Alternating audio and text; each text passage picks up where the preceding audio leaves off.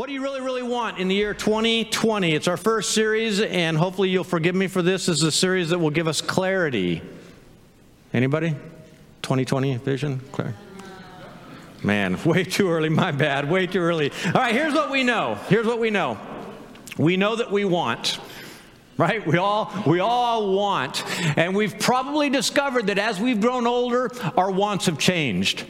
Right? Early on, there were a whole bunch of things, and we figured out that things break, things rust, things get destroyed, little brothers break things. So then as we got a little older, we started looking for a little bit more mature things.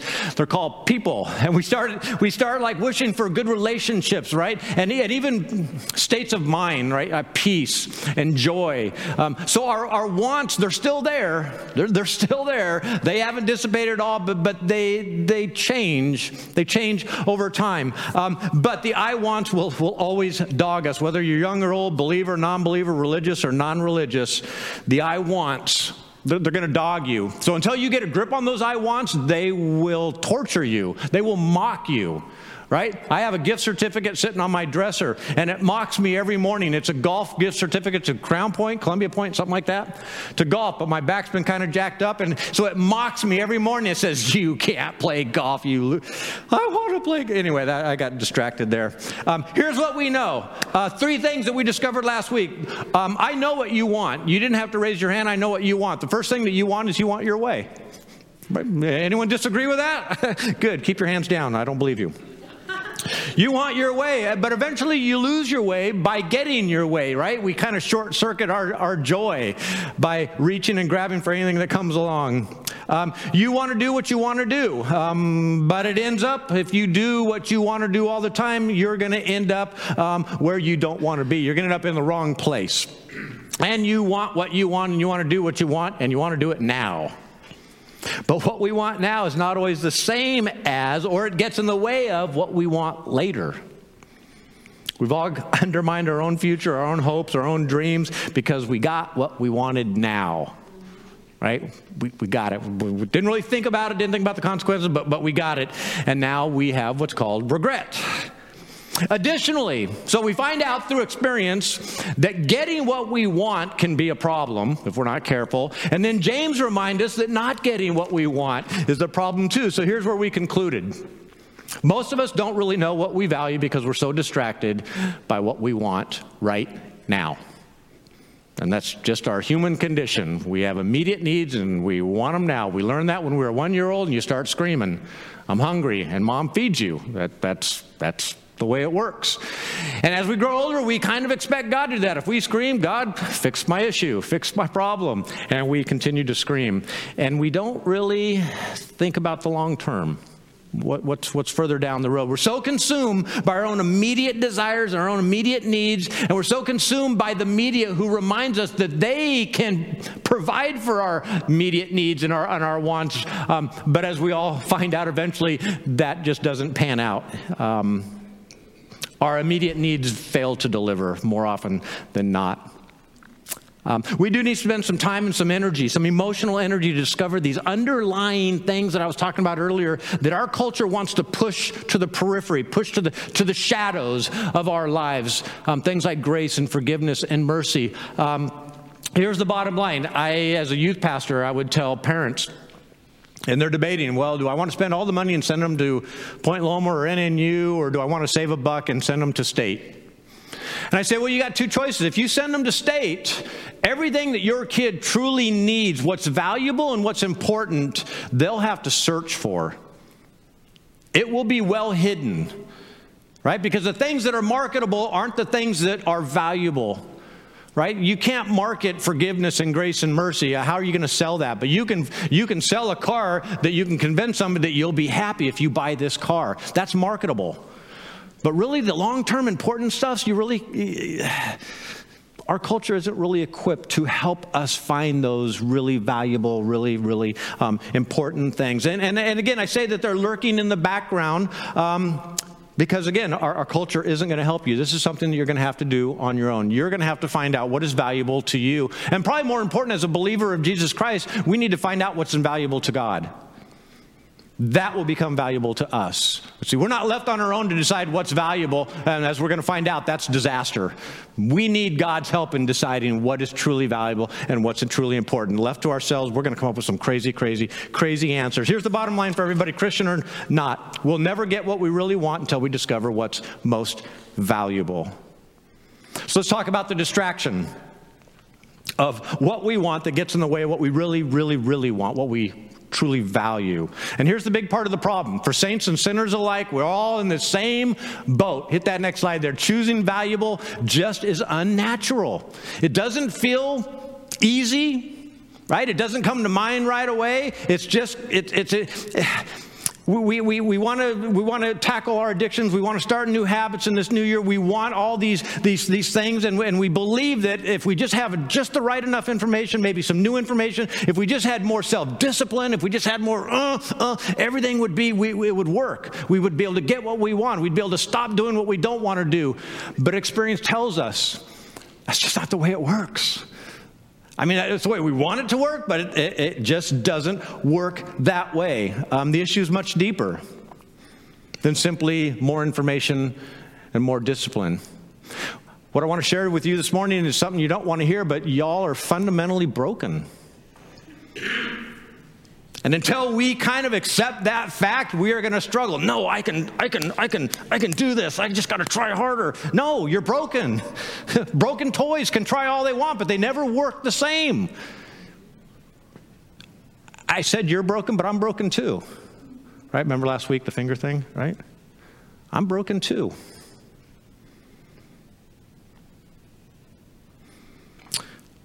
What comes natural is more often not really what is the valuable thing. Sin is like that. It's very, very deceptive. And we're going to kind of talk about that deception of sin this morning. Most people, they'll never break through the unnatural to embrace the valuable. But I promise you, you'll see some people. You'll meet people like this here in this building right here. When you finally break through what feels unnatural and you arrive at what's valuable, your life will radically change. These habits of yours that you fought, you're going to get a leg up on them. You're going to get victory. That's what we have in store for you this morning, right? So you need to be excited. This is going to be an amazing morning. Paul, a guy named Paul, best described our dilemma in a letter that he wrote to the church at Rome. Now, for some of you, and maybe for some of your friends, this could be your life verse. You know, Christians do that weird thing. We pick one verse out of the entire Bible and say, that's the summation of my faith, this one verse. So some of you, this is your verse right here. Maybe it's your friend's verse. Anybody? That's your life verse? I don't understand what I do. I'm just like, you know what? I try to do this and I end up doing that, or I want to do that and I end up doing this over here. And we've all experienced this. I'm going to guess wildly that every person in this room has experienced this. You've told yourself, you've looked in the mirror and you've said, you idiot, why did you choose that? Why did you buy that? Why did you date him? Right? You've all done it. You've done it. You just have to just admit it. This is church. Don't lie. You get a lightning bolt, man. This is the place where a lightning bolt, if it's going to happen, it's going to happen here.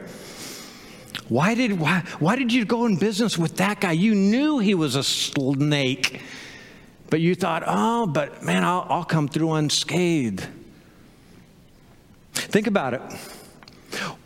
Why can't I do what I want to do? Why can't you do what you want to do? We're human beings. We have brains. Why can't we just do what we want to do? Even if we've decided it is valuable. Inevitably, we end up doing something else. We end up doing something that we don't even like. Paul's going to explain that in just a little bit. So what's wrong with us? What's wrong with me? What's wrong with you? Paul continues, this in verse 15. I do not understand what I do, for what I want to do, I do not do, but what I hate to do. There's things I really, really, really want, he's saying, but I settle for the less every time it comes by. I know I want something that's going to take a lot of effort, but then this little thing comes by and I say, oh, I want that so badly. And I get it, and it takes away from my ability to get what I really, really, really, really want. And again, many I don't think I'm guessing here, but a lot of people at a certain point, you don't just hate the thing that you do, my guess is a lot of people they've arrived at that point, or they're one step away from, I hate the person in the mirror. It's not just I hate what I do, but I've hated what I do for so long now, I'm beginning to hate myself. Maybe you know somebody like that. The thing that has them, that has enslaved them, they've come to a point where they hate themselves because they can't defeat that thing, whatever it is. So I want to stop at this point. I want to have some prayer. I don't know what it is in your life that has you enslaved. Maybe you know somebody and you are praying desperately for them to escape that slavery, whatever it is that thing is. But what I'd like you to do this morning, during this time right now, again, our worship band's going to come back up. But I want you to give this issue over, whatever it is, I want you to just kind of give it to God this morning. We're going to bow our heads, and I just need you to say, hey, God, Pastor Jerry says that if I lay this at your feet, it's not going to go away entirely. It's not going to go away entirely, but I'm getting to the point where I hate myself. And I know you love me, and so I know that can't exist at the same time. And I'm tired of hating myself because I can't get a leg up on this, whatever it is that's going on in your life. So right now, just stop everything. Would you all bow your heads? Father, we are living in a broken world, and we're a part of that broken world. We're broke too. So, Father, this morning, you have an answer in your word that can lead us to victory, to being fixed. Lord, and it's not going to be more self-discipline. We're not going to beat ourselves up, Lord, but you have a plan. And it's clearly spelled out in your word, Lord, and we're going to dig into that this morning. And Father, as I reveal this plan of yours to these folks in this room, I just pray by the power of your Spirit that they would embrace it by faith. They don't know if it's going to be true or not until they try it, but just on a big leap of faith this morning, that they would step out and try Jesus. So, Father, that's where we're going today. We want every person in this room to embrace your Son, and I know for a fact that that's what you want to. So, Father, we ask for the power of your Spirit. We already know he's in this place because we're in this place. We ask for power. We just ask for guidance and power and mercy and forgiveness for people in this room who haven't been able to give themselves mercy or forgiveness. Father, impress upon them that you've forgiven them. They need to forgive themselves too.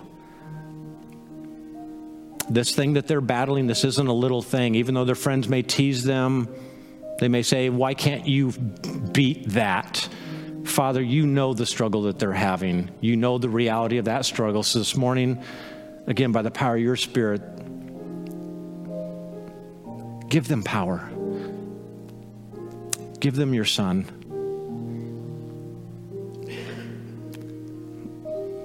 Make it somehow that they are begging for your Son. I don't know if they've got to hit rock bottom or what, but that'd be great if we could avoid that, Father. That this morning that they would just make the first in a series of choices that I'll live for you today. Thank you, Father, for everybody here at Richland Church of the Nazarene who's come forward this morning to be a part of this worship service. And again, thank you for your Spirit. And I want to thank you in advance right now for every life that you're going to begin to change and transform this morning, January 5, 2020. Life is going to get clear for somebody in this room, maybe a bunch of people. And so, Father, we celebrate that right now. And we thank you in advance for this incredible thing that you've already begun to do, because you never stop and you're always out in front of us. And we can breathe a sigh of relief because we know the end of the story. Thank you, Father. In your Son's name I pray. Amen. All right. Hey, we're kind of discovering, trying to get a grip on what it is that we really, really, really want. And if you've been struggling with a habit or an addiction, or if you want to get a new leaf turned over, round that corner, get that leg up this year, I need you to listen very closely to the words of Paul, right? Paul's relatable. right? You read about Paul, and he's got a lot of funky quirks, right? Apparently he's kind of a grump. He's got a little bit of a temper. He preaches too long. I mean, the list goes on and on. Like you can relate. I can relate to a guy named Paul. Jesus is kind of hard to relate to, right? Son of God, never made a mistake. But Paul, man, Paul's in my wheelhouse. That's where I live. Misinterpretations. He can't construct a sentence. I mean, I'm going to have to go to a different version in today's message because the way Paul constructs his sentences is like, no, it just doesn't work. All right, so I'm going to get to that. So again, this guy is somebody we can relate to. And at some point in his life, Paul experienced what you're all experiencing, or what maybe you've experienced in the past, that struggle that you have with what you want to do, you don't do, and what you hate to do, you end up doing, and why do we do that? It sounds like we're insane. Right? That sounds like a crazy person. And we would have to conclude that we all must be crazy if we continue to do what we don't want to do and we don't do what we want to do. We must, or we're broken, one of the two. I prefer the broken. Right? You can fix broken, but you can't fix crazy. I'm not a doctor. I shouldn't have said that probably. Okay. So Paul, in this passage in Romans chapter 7, if you want to bust open Bibles and make notes, if you got your phone, it's okay if you do that too. If you want to just look up on the screen behind me, that'll be the easiest thing for you to do. He's been having an argument about the power of the law and what place does the law have in the new law of Christ? What do we do with the old law now that we have the law of Christ, the law of love and peace? What do we... So he's had this argument, and he's trying to explain to people that the law in and of itself is good, but sin perverts the law, right? Sin can pervert even the good thing that is the law. And he goes to great lengths to say that, hey, the law is good, but again, sin sneaks in. That's just the way sin is. It's just sneaky.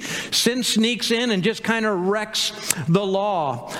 So he's revealed this startling aspect of the law, how it's good on the one hand, but it can also actually enslave you if you're not really using it for the purpose that it was intended to be used for. He continues in verse 16. He basically says, if I do what I do not want to do, I agree that the law is good. So basically, let me hit that next slide there. This is Eugene Peterson. This is how he says that phrase, because that phrase was kind of loaded. It says, so if I can't be trusted to figure out what is best for myself and then do it, right, becomes necessary that God's command is necessary, right? So the argument was, well, can't we just naturally figure out what's right to do? Can't we just naturally? And Paul goes to great lengths and says, no, you really can't do that. So if I can't be trusted to figure out what is best for myself and then do it, it becomes obvious that God's command is necessary. But catch that last line, but I need something more. What he's saying is, I am the best of the Pharisees. I knew all the laws. If anybody could keep all the laws, it was me, and I couldn't do it. I couldn't do it. I'm the best of the best. And I simply couldn't do it. I need something more. Again, the law is good because it identifies what is bad, right? Without the law, we wouldn't know what is bad. And he gives an example. He says, if it weren't for the law, I wouldn't know what coveting is. And you think, well, that's crazy. But then he goes on and says, if I didn't know that coveting was bad, I would make coveting a virtue. And there are many societies in our world that have made coveting a virtue. It's called dog eat dog. You eat the weak. That's what makes your culture stronger. There are cultures that believe that and that bought into that before Christ entered their culture. The weak are to be done away with. If you want something and you're strong enough to take it, that's called coveting, then it belongs to you, because the world belongs to the powerful. So that you can make something good into something quite ugly. And so he says the law is good. It points out, if I've been left to myself, I would have made coveting, right, a good thing. Hey, everybody covet. Hey. But thank you, Lord, for showing me that that's not right. So the law in and of itself is good. But here's what the problem with the law. It identifies stuff. It identifies what you didn't know about before. That was the problem with the tree of life of good and evil. God didn't want us to know certain things because we weren't equipped to handle the truth. You've heard that phrase from that crazy movie. You can't handle the truth. We can't handle the truth. Right? We get wrecked every time. And this is the example I like giving. It's a little off center, but what happens to a young person who looks at pornography? They should not have seen what they saw because it wrecks future sexual relationships. They get images in their mind, and they start playing those images over and over again. And it was God's intention they should never have had that image in their mind. So the law identifies some things, and then you got what's kind of tightly hooked into that is forbidden fruit, right? You tell me I can't look in that closet, guess what? I'm going to look in that closet. That's the only thing I'm going to think about for the rest of the day. What's Mom got in the closet? Right? Mom told me not to look in the closet. God told me not to eat that fruit. Well, why? Is God hiding something? Right? So we've got that. So the law can be a problem if we don't just look at it for what it was meant to do, is to point out what's wrong. It just becomes this huge issue. So, again, there's something fundamentally wrong with me. I need something more. This is Paul's own words, incredibly vulnerable here. Even with all my knowledge, I can't do it. In effect, he says, he doesn't say this, but I need a better nature. He doesn't say that, but we're going to arrive at that place, right? He wants a better nature. He continues, this is in verse 17. It says, for I know the law, but still can't keep it. And if the power of sin within me keeps sabotaging my best intentions, I obviously need help. This is, again, Eugene Peterson's. A lot of you in your NIVs, you probably read this. As it is no longer I myself who do it, who sin, but it's the sin living in me. That sounds like a cop-out, doesn't it? It's like, that's not my fault. It's the devil's fault. That's literally what he's saying, but he's really saying it's true. He's drawn a distinction between himself, like he's saying, look, I love God. I hate sin. But if you looked at my life, you might conclude the opposite, because I keep doing these crazy, stupid things. But don't believe what I'm doing, because I love God. I love God. But if you look at my life, you might conclude that I love to sin more. I don't. It's just this thing in me, this thing that I can't, with more information, with better information, with more discipline, I can't defeat this brokenness. It's simply a part of me. This is what Paul's driving at. I need a better nature.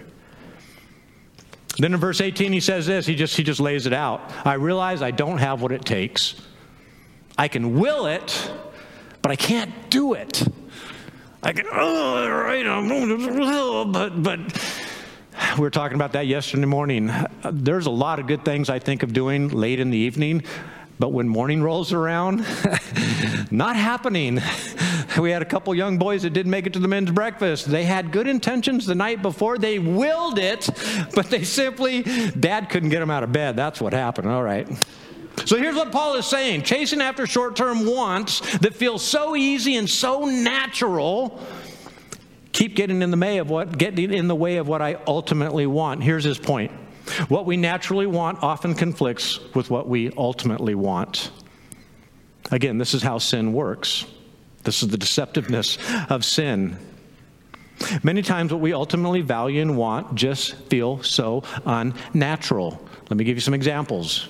How many of you go to the gym and work out? Doesn't feel very natural. Myself, for the 2 weeks I did that in my life, I got up every morning and I did not want to go to that. It felt what felt natural was staying in bed.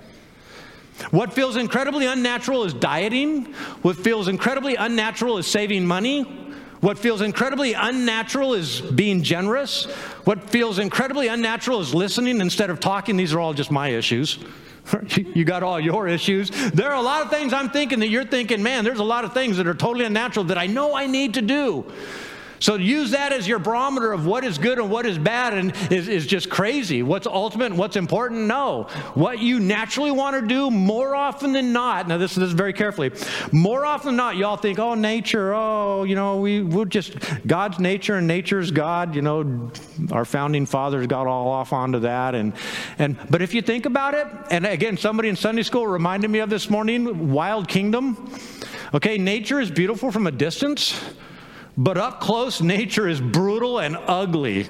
Right? How many of you seen those nature shows, right? I only watch them because they're so brutal. I don't know, I got this weird thing in me. I'm not there to see the beauty. I'm there to see nature, right? I don't know why. I'm a guy, maybe, I don't know. But what feels natural is more often than not ugly and brutal. Take a look at those nature shows for an eyes wide open moment, right? Here's humanity au natural. Is that the right word? Right? This is what feels natural for us. Hit that next slide there.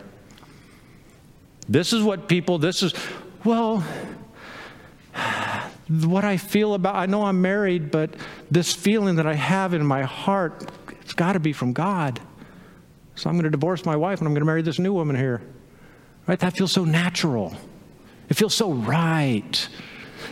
These are the things, this is humanity acting naturally, right? And this is a blueprint for a disaster in every single area of your life. We were talking about proofs of God in Sunday school, and there was one person, William somebody, who decided that the greatest proof for God is a life without God. Something like that. I think you got the gist of that. Doing what feels natural is just a blueprint for disaster. Here's what Paul says in another letter he wrote to a bunch of churches in a region called Galatia, modern-day Turkey. In our Bibles, it's called the letter to the Galatians. It's not a single city. It's not a single church. It's a region. But anyway, he says this in chapter 5, verse 19. It says, the acts of the flesh are obvious. I just kind of want to stop for a moment on that word flesh. That's your sinful nature.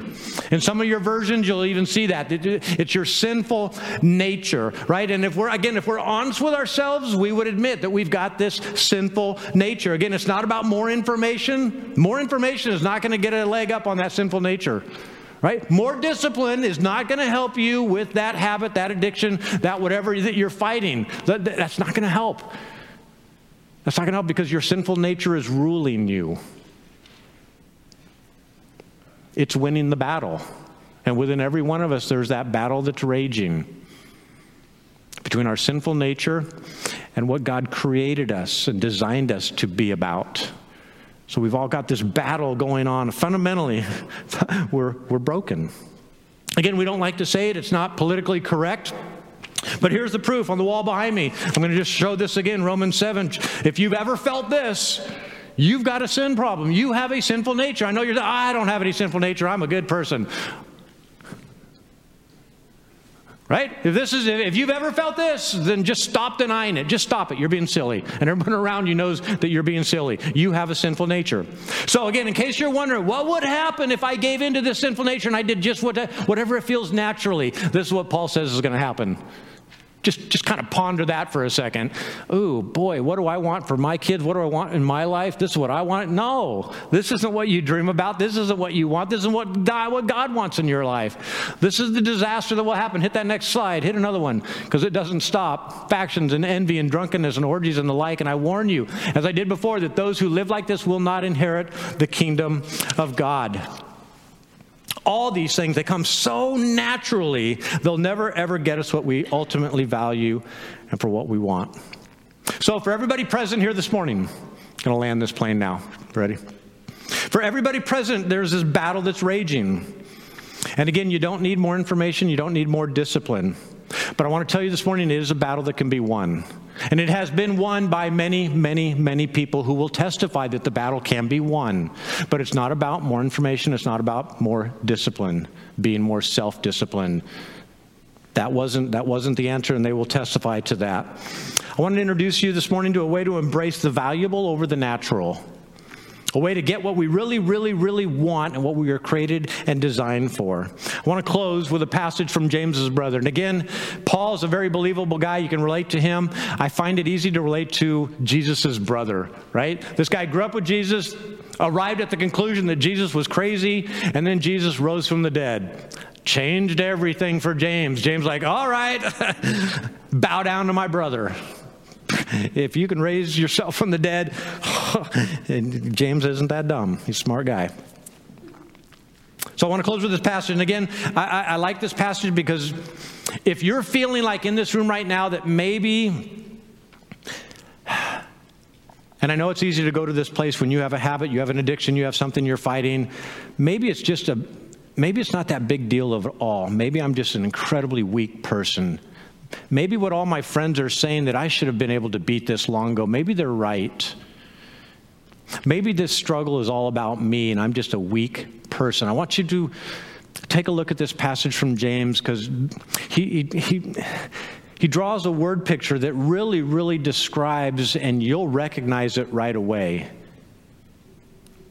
describes your dilemma.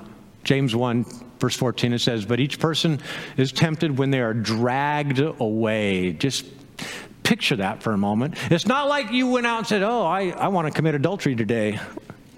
Or I want to go rob somebody, or I want to do this. No, nobody goes out and wants to do that, but because we're broken, he dragged me away. She dragged me away. That business opportunity dragged me away. And you just feel the visceral of that imagery that you're being kicking and screaming. Listen, my guess is nobody in this room wanted the addiction that you're fighting right now. Nobody wanted the bad habit that you got. You desperately, if you had known that this is where it would have ended up, you probably would have never taken that first step. But now you're here. Now you're kind of stuck. You're stuck with something that you'd really like to be getting rid of. And self-discipline, more information isn't going to do it.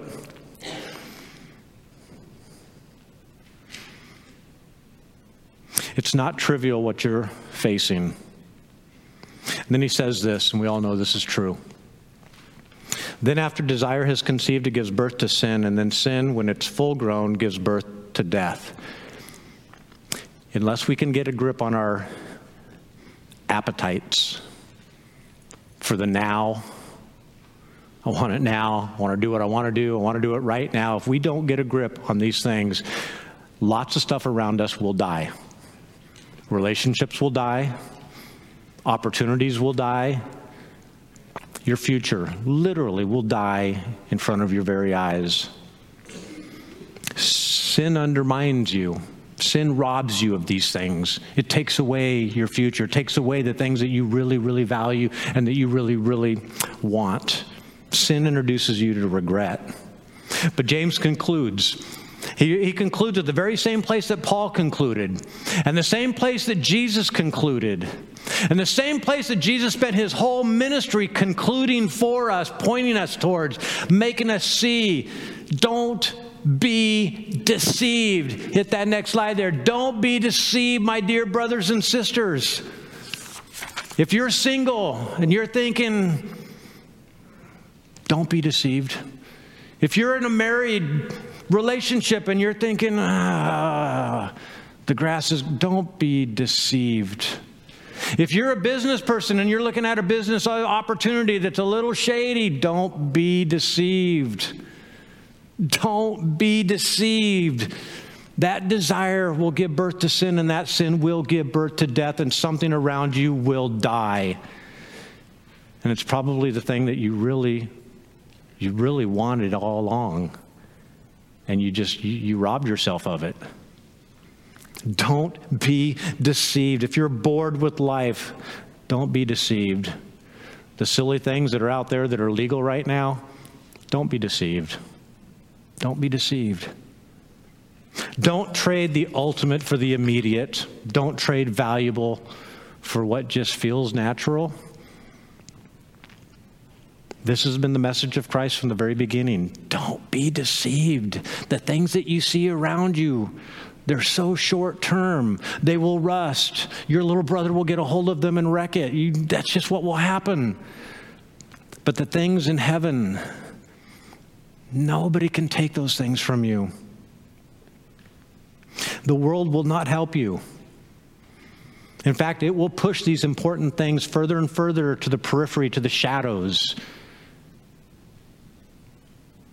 And you'll need to find something in your life. You'll need to build something into your life that can pull those important, valuable things back out of the shadows and put them where they belong, front and center in your life. And this is where Jesus comes in. This is where he constantly points us to the ultimate and the valuable. And he constantly points to the temporary and the immediate and says, no, that's false. That's a lie. Popular misconception is that God is a buzzkill, but that's not true.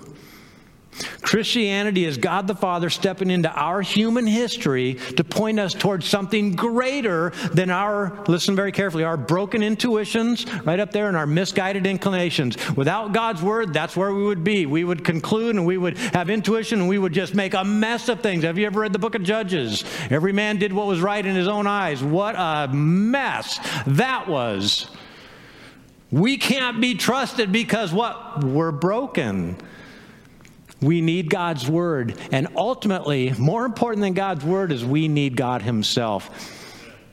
And he sent his son for that very, very purpose. And this morning, we're going to share what God did that nobody else could do for us. What God did so that we could finally get a leg up, so that we could finally get ahead of it, so that we could finally taste victory. Because trying harder and harder and harder and harder, that sinful nature in us, it always won. But Christ is saying, and I'm saying to you this morning, as we share communion this morning, Christ said, as you take me in and you constantly fill yourself with my spirit, those temporary wants and those immediate things, they're going to be seen for what they are. They're going to be seen for the falseness. When you look at my love, my sacrificial love, everything else is going to pale in comparison. I can change your nature, and I can do that here this morning right now. Not me. This is God speaking. If you bring my son, Jesus Christ, into your life and you begin to fill yourself with the Spirit of Christ, you're going to begin to see the valuable and the ultimate as what they truly are. And you're going to have the power and you're going to have the desire, actually, to go for them. That's an amen. Goodness gracious. Folks, have a wonderful day. Have a wonderful week. Enjoy your new nature. If this was new for you this morning and you accepted Christ, this is a big day. This is a big new day for you. Enjoy your freedoms.